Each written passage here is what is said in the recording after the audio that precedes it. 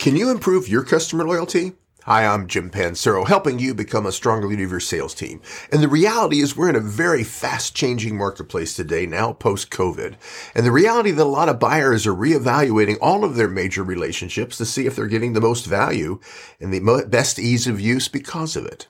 This is a great time for you to proactively invest in your best customers. One idea is to offer them a full day of research. The idea is going to them and saying, your business is important to us. We want to make sure you're getting maximum value out of what you're buying from us. So we just like to talk to all of your users and the people that are involved in our products to see if there's any way we can become more efficient or more effective for you and your company.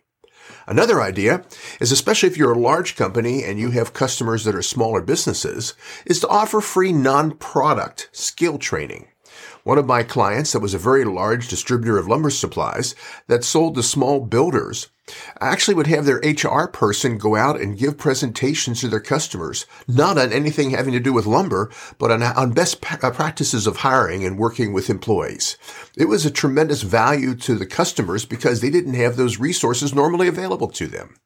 Another idea is to go and produce usage or performance analysis data for your customers and walking them through so they get a full value of what they're getting and how it's being processed in their business. Or offering time by Zoom with your technical experts so they have a chance to ask more detailed questions or feel they're closer to understanding technically what's going on in your business. The reality is customers are reevaluating their relationships, and you have a chance now to proactively better position and lock in the best customers that you have. But to do that, we've got to be proactive, and you got to take ideas to the customers of how you can proactively help improve their business, lower their risk, make their life easier, or increase their profitability. I'd love to know what you're doing with this and what you've done to increase your customer loyalty. Would love to answer any of your questions. Thanks for checking out my podcast. I'm posting 2 new podcasts each week, all aimed at helping you and your team increase your selling competitive advantage.